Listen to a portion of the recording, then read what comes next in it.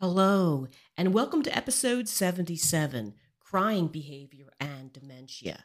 This is a replay of June's webinar for dementia education and support. I will be having these webinars every month, and the links to the schedule are below. This is the Make Dementia Your Bitch podcast, where I explain how caregivers can lovingly respond to confusing or challenging behaviors and reconnect with family members living with dementia. The information in this podcast is for educational purposes and is no substitute for medical advice or care. When thinking about how to handle a crying behavior, it also helps to have some knowledge of the person's pre-dementia personality. Under what circumstances did they cry? For example, in some cultures, women are not allowed to show anger. They're allowed to be angry. They're not allowed to show it. So what they may do is, instead of showing behaviors for which they will get negative feedback, they instead may express anger through crying, which is seen as an acceptable emotion for women to display. And if your loved one may have been reared in an environment in which it was unacceptable for a woman to show angry behaviors, they may have defaulted to crying as a way to express anger. So that is something to think about. If the individual has always struggled with, say, depression pre-dementia, the crying may be a signifier. It may be a sign that their depression is not being adequately handled. Crying can mean many different things. And when I was raising my kids, and again, this is not meant to infantilize people living with dementia, because I could use this same example with my dog. My dog has a frightened bark. She has a protective growl. She has a playful growl. She has a range of doggy behaviors that she can express. And I may notice the behavior, especially the more subtle behaviors, more than somebody who's meeting her for the first time, because we spend a lot of time together. You may notice that your loved one may have different types of crying depending on what the emotion is. I've had individuals who I've spent time with, and their family members said to me, "Oh, they cry all the time. They must be depressed." And I realized, watching them and interacting with them, is sometimes the crying was a way to show frustration. And if that frustration was handled, the crying immediately stopped. Or it was out of fatigue. If it's out of fatigue or fear, when you address the underlying emotion, they will literally stop the crying on a dime. And it doesn't mean they're faking it. It just means that the way their brains are wired and the way the dementia is screwing with the wiring, that they may be, the emotion, the behavior that you see as crying, the quality and the duration of the crying may differ according to the emotion. I worked recently with a woman who her family described as having like hours and hours of crying. And when I interacted with her and she would start to cry, sometimes she would say, "I'm so tired, I want to go home." And then she'd start to cry. But I noticed no tears were coming. And when I changed the topic, the crying behavior immediately stopped. she wasn't faking it. It was just the way her brain was wired. And it helps to know or to see if you can associate the crying behavior with different emotions, because that is something I've observed in the clinical setting and also with working with individuals who are in nursing homes. So how do you do that? I know this is going to sound like a major pain in the butt, but you would need to have 7 days of your usual schedule. So this may not want to be something you tackle on Mother's Day weekend if there's a lot of activities that differs. And you don't need anything fancy. It could be a scrap of paper where you write the date, Monday, May 8th, and cried at 6:30 when I woke her up and told her she had to get dressed. What else was going on? What part of the day? What were the circumstances? What is the person, or what was the person saying and or doing prior to the crying episode? Because I also noticed with some people living with dementia, if there is hesitancy to do something, to do an activity, or to go to a doctor's visit, some of that is fear because they're afraid to go and interact because they may know that their memory isn't what it used to be, and they don't want to be judged. They don't want people to think they're odd or unusual.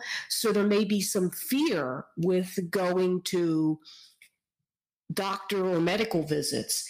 And I also noticed that when the person is crying to avoid something, that is usually the one that is the crying that is most redirectable.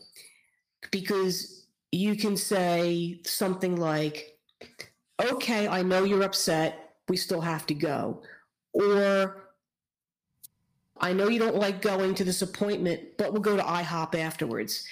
And I've had people put the focus on, hey, we're going to go to IHOP after we go here. And it sounds a little cruel because the person's, oh, cool, IHOP or whatever restaurant you go to or whatever's your favorite place. But I think if you put the positive first, we're going to go to this place after we get done the appointment, that can sometimes change the mood a bit. Also, to be aware if specific memories or names trigger the crying. Many people will note that the crying may tend to occur in the afternoon. And that's a combination of fatigue, and with the fatigue, having trouble, like your acetylcholine is dropping, so your ability to access some memories is less vibrant than it is to access other memories. So that seems to be when people want to, quote, go home, and they're usually talking about the home they were born in, the home they were raised in. And they're looking around and they're like, this isn't my home, because they're unable to recognize the setting that they're in and connect the visual with that memory because of a drop in brain chemicals and fatigue. You may notice that many of us tend to get sluggish between, say, 2 and 4 in the afternoon, or 1 and 3, depending on how early you get up. And one of the ways to counteract that fatigue is by taking a 20 to 30-minute nap. Or some people will go and exercise as a way to get through that dip in many of our hormones and in many of our neurotransmitters. People also have a drop in a lot of their neurotransmitters and different body chemicals around 3 o'clock in the morning, 3 o'clock in the morning. And I sometimes wonder if the chemical changes, especially with day-night confusion, if people if they're not sleeping well, if they're having some of these drops in their chemistries in at 3 o'clock in the afternoon instead of 3 o'clock in the morning. So that may also be part of the crying, some day-night disruption.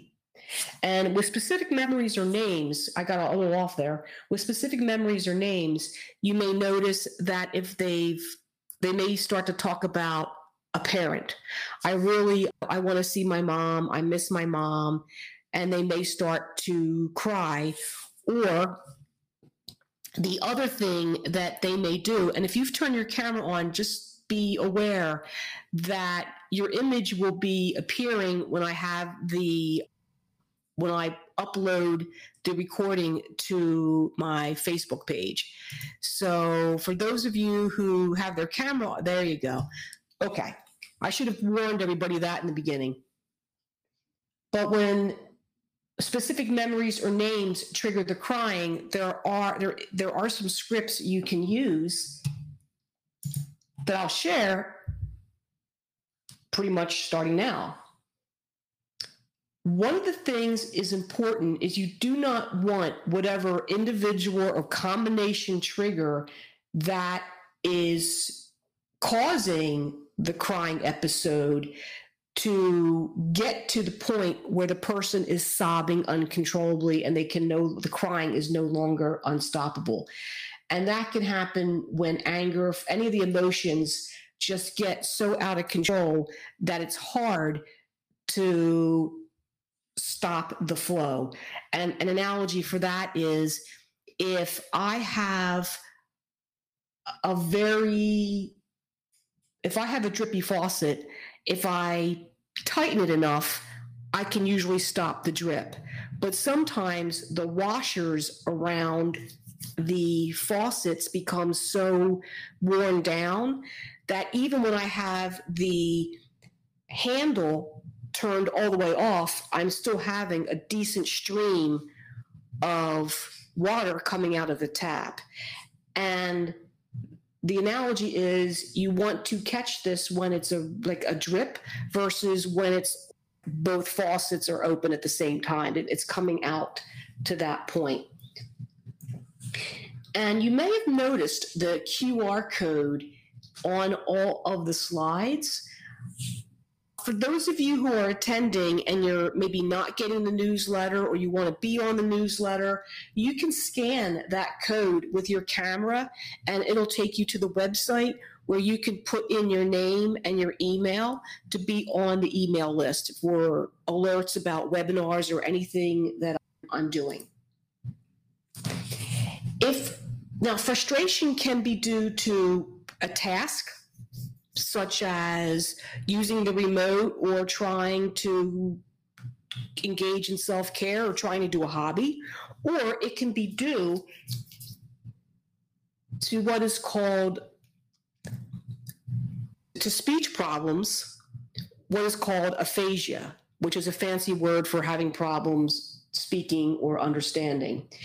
If doing a task is the source of the frustration, it helps to support the person doing the task through cues. Okay, you do this next. Or gestures. Do it this way and you gesture it, or pantomime. You want to simplify as much as possible. So let's say the two of you cook together, and that's been a thing you've always done. And your partner is now having more problems with scrambling the eggs or making the muffins, and you're helping them do small tasks like, here, add this half a cup of sugar to the batter. And instead of them taking the measuring cup and going toward the sugar bowl, they may be going to the salt. And instead of saying, no, not the salt, the sugar, you could say, oops, my bad. That is salt. I meant to give you the sugar. Here you go. When you minimize corrections, because I know, and I've said don't correct the person, but sometimes they're doing something so blatantly wrong and it is going to affect more than just themselves, or maybe a safety thing that you do have to correct. And if you do have to make a correction, I prefer to put myself at fault. Turn the focus on you. Oh, I gave you the wrong thing. Here's the sugar, my mistake. This way, you're correcting the problem, but you're not telling them they screwed up or you made a mistake or it's your fault. Because when we hear, oh, you made a mistake, the first thing we think of, maybe we may get defensive. No, I didn't, especially if I don't remember that I made the mistake. Or we may start to feel bad. Oh, I'm not good for anything. And some of that catastrophizing behavior where it's all or none, everything is a major deal. Usually people had a little bit of that or a lot of that pre-dementia, and the dementia can just magnify that way of coping with situations. I'm going to take a quick break, and then I will return with how word finding can also be part of the frustration experienced by a person living with dementia. If word finding is the source of the frustration, if the person is struggling with aphasia, and there's the type of aphasia where they're having trouble retrieving and making the words, and there's another type of aphasia where the speech is very fluid, but it's what we call word salad. It's all these random words, or they appear random, but if you listen to the person enough, you may start to notice that they use certain words in substitution for a certain emotion or feeling or concept. Or you may have someone who uses it or thing for every single noun, so you're having trouble making sense. So if the person is having halting speech, if they're struggling to come up with the word, allow time to let the individual put together his or her words. And I will tell you, that is often very challenging for the caregiver because you have things to do. You're on a schedule, and it feels like you're waiting 20 minutes for them to come up with the word. You're probably only waiting 30 seconds, but it feels like an hour and a half.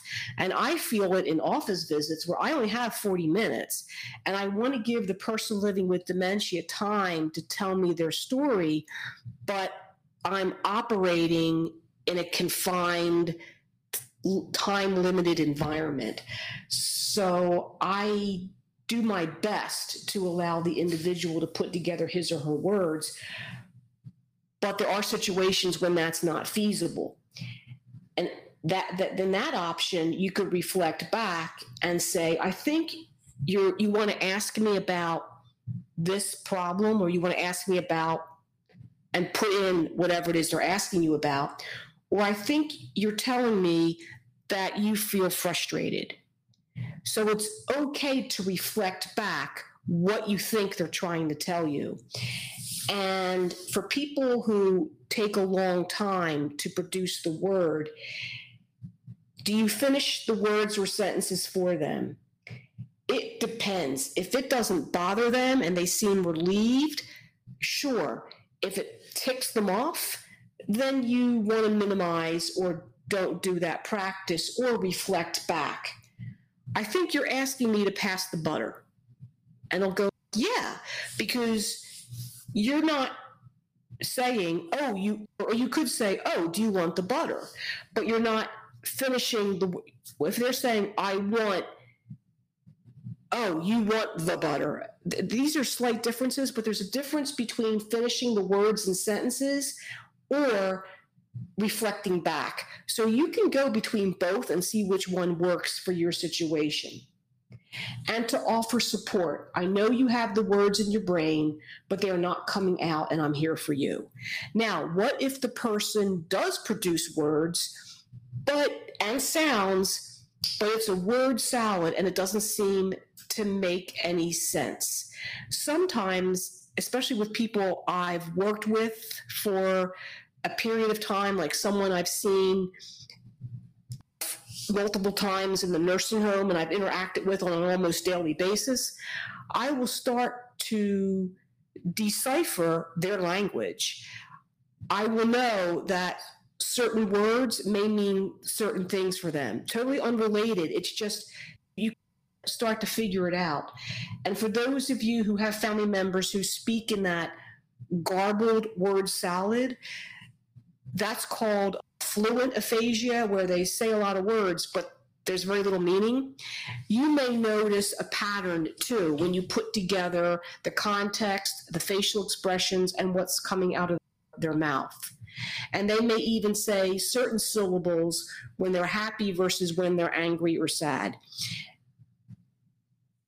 And that's where it's just important to decode the behavior with your loved one. Anger usually follows frustration, especially if being told no.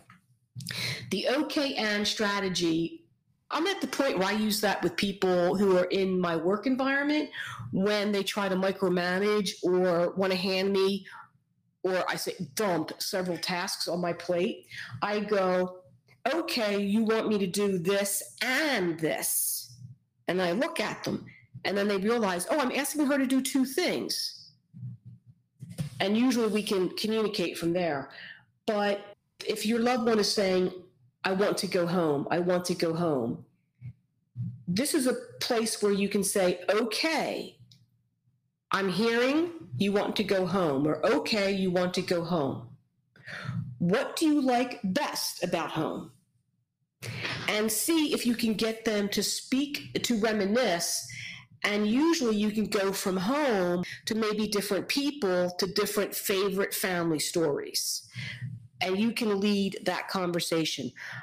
What I liked best about home, I loved the sunsets on our porch. Yes, we had a lot of parties on that porch. Do you remember the time when, Aunt fell down the stairs? That's not a good one. Where we had a party and we locked ourselves out and we had to crawl in through the window. Or, yes, do you remember Dad's 80th birthday and this is what we did and it was so cool?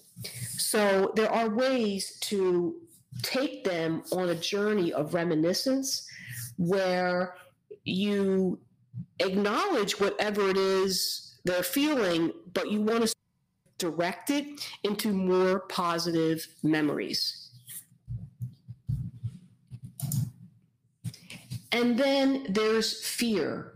When people are crying out of fear, I find that you are safe, you are at the right place, you are doing the right thing is the best approach. And I completely stumbled on this by trial and error because I was doing a research study in nursing homes that involved us coming in very early in the morning and helping people brush their teeth and also taking samples of the plaque in their mouths for analysis. So this was a study that had a lot of different pieces.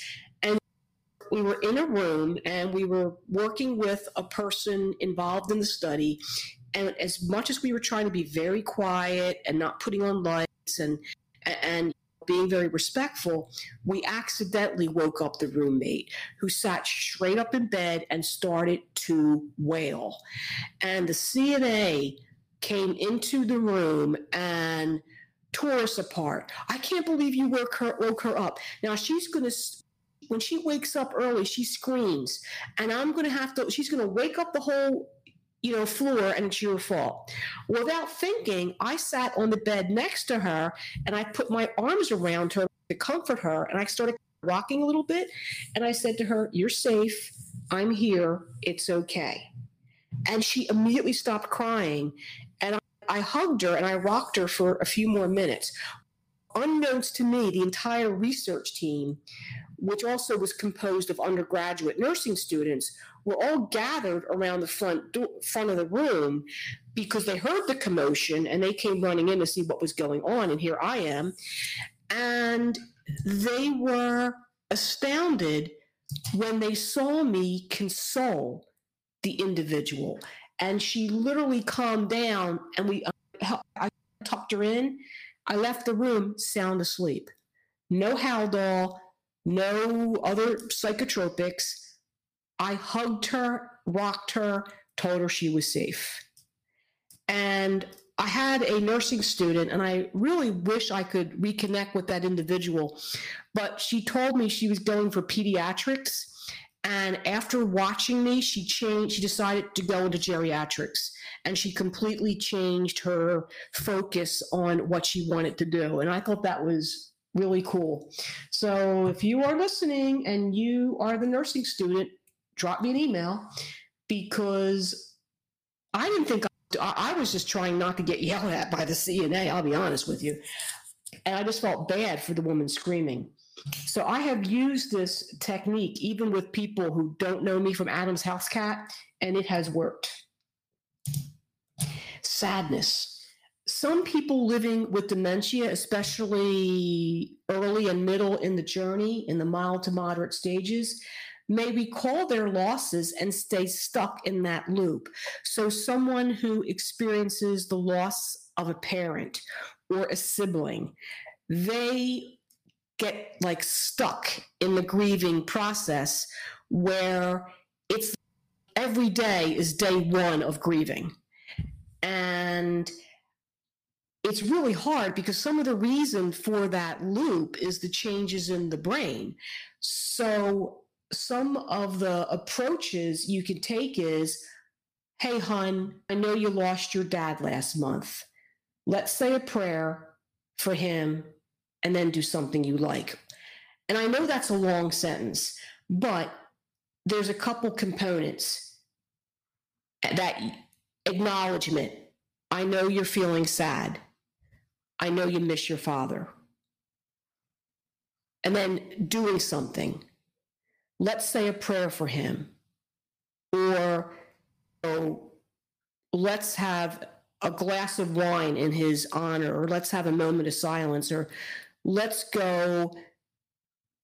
go to the cemetery later, or let's do something that's super simple. And then when we're done, let's do something pleasurable for you. Those are the three things: acknowledgement, an action for the grief, and then something positive for the person living with dementia. Now, one question I get a lot is the loss of pets. I hate to say it, but I am closer to Amira and my cats, including the 2 new kittens I adopted 2 weeks ago, than I am with members of my own family. Okay? The animals are easier to get along with. And I'm also in proximity to these animals. So there's going to come, Amira is celebrating her 3rd birthday on May 22nd.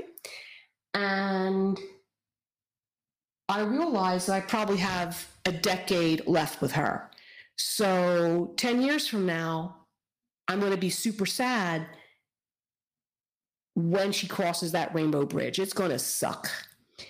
And I have a cat, Gandalf, who's 15, and I know his days are limited, especially as old as he is.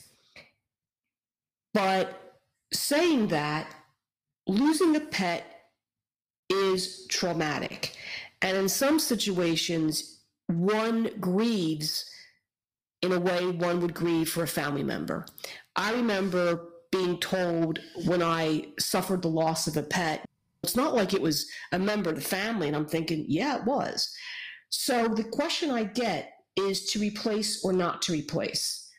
Well, I think if you can handle the responsibilities of a new pet, and the person living with dementia is at a place where this would be good for them, this would be a type of interaction, they could still help. You're not doing everything for the person living with dementia, you're doing some support. That could definitely be an option to replace, either with an older dog that you adopt from the shelter, or a puppy, or a kitten, whatever, a parrot, whatever it is that you want to replace. But if replacing a pet or adopting a new member of the family, if that is not an option for whatever reasons, then what can you do to provide animal interaction? My daughter Sarah, when she has a rough day at work, she will stop by for kitten therapy, where she goes upstairs, sits in the room where the kittens are currently living, because I'm not letting them have the full run of the house yet. I let them sit in my office for an hour this morning to get them out of there so I could air out and clean their living area. And they were still in the office when I had a Zoom meeting, and that was the most fun team meeting we've had in a long time. The kittens were crawling up the chair, crawling behind me on the wall. They were fun. So Sarah may decide to come over and sit upstairs and get kitten therapy and have them run all over her and play with them and watch them because they are hilarious. So, what options are available for animal interaction? Maybe there's a family member that you visit for some dog or cat time. Maybe you go to PetSmart and look at the animals that are up for adoption, but that can be dangerous because you may walk home with one. So I say that with caution. If your loved one is dealing with mild dementia, maybe you could volunteer together to take care of animals at a shelter. And sometimes you're better off going with a smaller, maybe private shelter or a smaller 301c shelter than the county shelter, because the county shelter may have more restrictions and more rules that, or it's just too much to handle, where a smaller place may not have as many volunteers, and it may be a situation that fits the personality of your family member. So it's just a matter of brainstorming what other substitutes you can put in for, say, a missed pet. Or if somebody moves out of the house and your loved one living with dementia is really missing them, what other options do you have? What activities did they enjoy pre-dementia? That can also help with sadness. And how can you adapt these activities to be acceptable and pleasurable, but without adding to frustration or without adding too much complexity to that activity? So for outings, you want to go to places during off hours or you want to go to outdoor situations to avoid overwhelm. One neat way of getting nature, especially if you don't have access to parks or you need something that's wheelchair accessible, is the garden section of hardware stores, especially the bigger ones. There are some hardware stores or nurseries. The problem with nurseries is they tend to be on uneven ground, and it may be difficult to maneuver your family member if they're in a wheelchair around nurseries. But if you can find a nursery that you and your family member can walk around, almost like your own botanical garden, that's awesome. The garden section of hardware stores are nice because you can walk around and take your time and look at all the stuff. And no one tends to harass you at those places. And then you can leave without, you don't have to pay admission, and you can just enjoy it. Some people really like to work out and exercise, but they may stop going to the Y or their favorite place because of the issue with changing and locker rooms.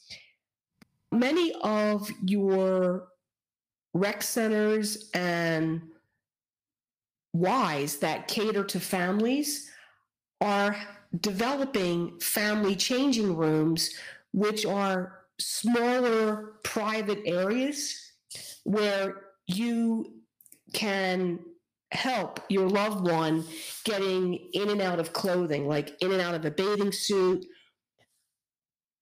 or you can arrive already attired in your workout gear.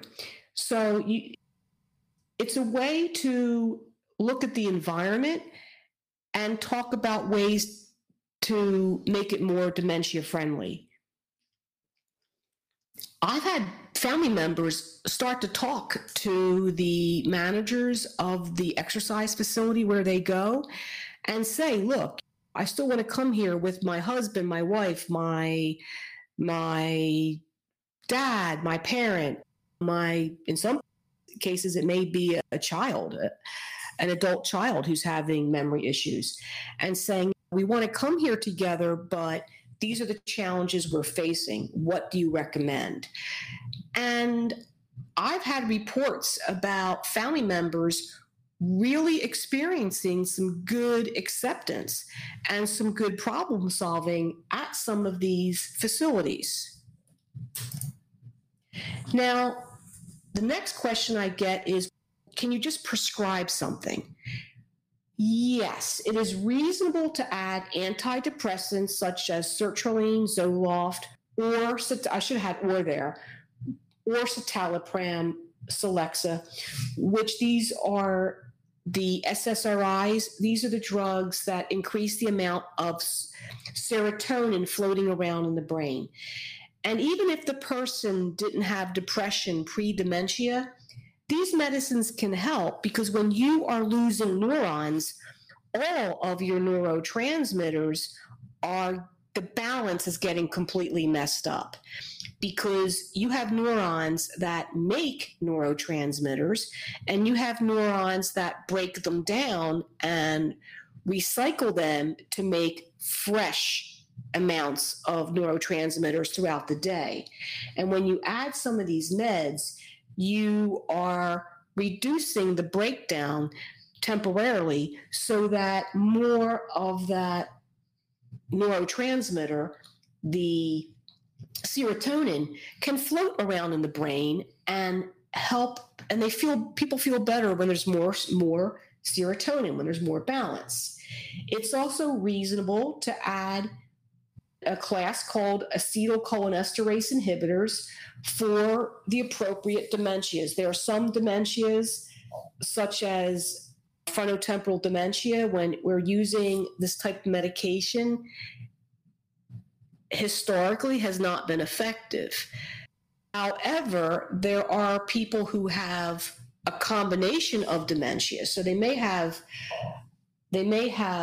Alzheimer's, or they may have Parkinson's disease dementia, in which one of the acetylcholinesterase inhibitors is appropriate. So that's something to talk to whichever specialist is working with you and your family member. You do want to avoid a class called benzodiazepines. These are meds that the generic name usually ends in am: alprazolam, lorazepam. Alprazolam is Xanax. Lorazepam is Ativan. Benzodiazepines as a class have their place, but not really with people living with dementia, and here's why. These meds can make memory worse than it already is, predispose people to dizziness, and predispose people to falling, which can result in a broken hip or some other traumatic injury. Now, I know someone's listening to this saying, but my family member takes X amount of Xanax or Ativan and they're doing fine. Great. But if your person is taking these medicines and they're crying all the time, well, these medicines act as a type of depressant, even though they're used as a short-term way to handle anxiety, they can also make people feel sadder. They can also have some depressant aspect, and that may be making the crying spells worse. Benzodiazepines also break down one's control of emotions much the way alcohol may do the same thing. So if your loved one is getting enough of this medication and it may be building up in their system, that can also reduce their ability to control themselves. And that may be making the crying behavior rise to the surface so much easier. So what I'm saying is, if your loved one is already taking these meds, you do not stop benzodiazepines cold turkey. You have to wean them off. And you need to talk to whoever is prescribing that medicine and have a heart-to-heart about the benefits and the risks. And here's the thing, now sometimes people were experiencing some anxiety and the clinician thought that the crying was due to anxious behavior. So if I get rid of the anxious behavior, they'll stop crying. Not always in dementia land. In some situations, I've seen the benzos make crying behavior worse because it seems to lower the threshold for them to demonstrate that behavior. I'm not saying it causes it. I'm saying it's causing differences in the brain that just if I have too many glasses of wine, I may say something or do something that I would not have done if I were sober and my judgment and all my cognitive faculties were working.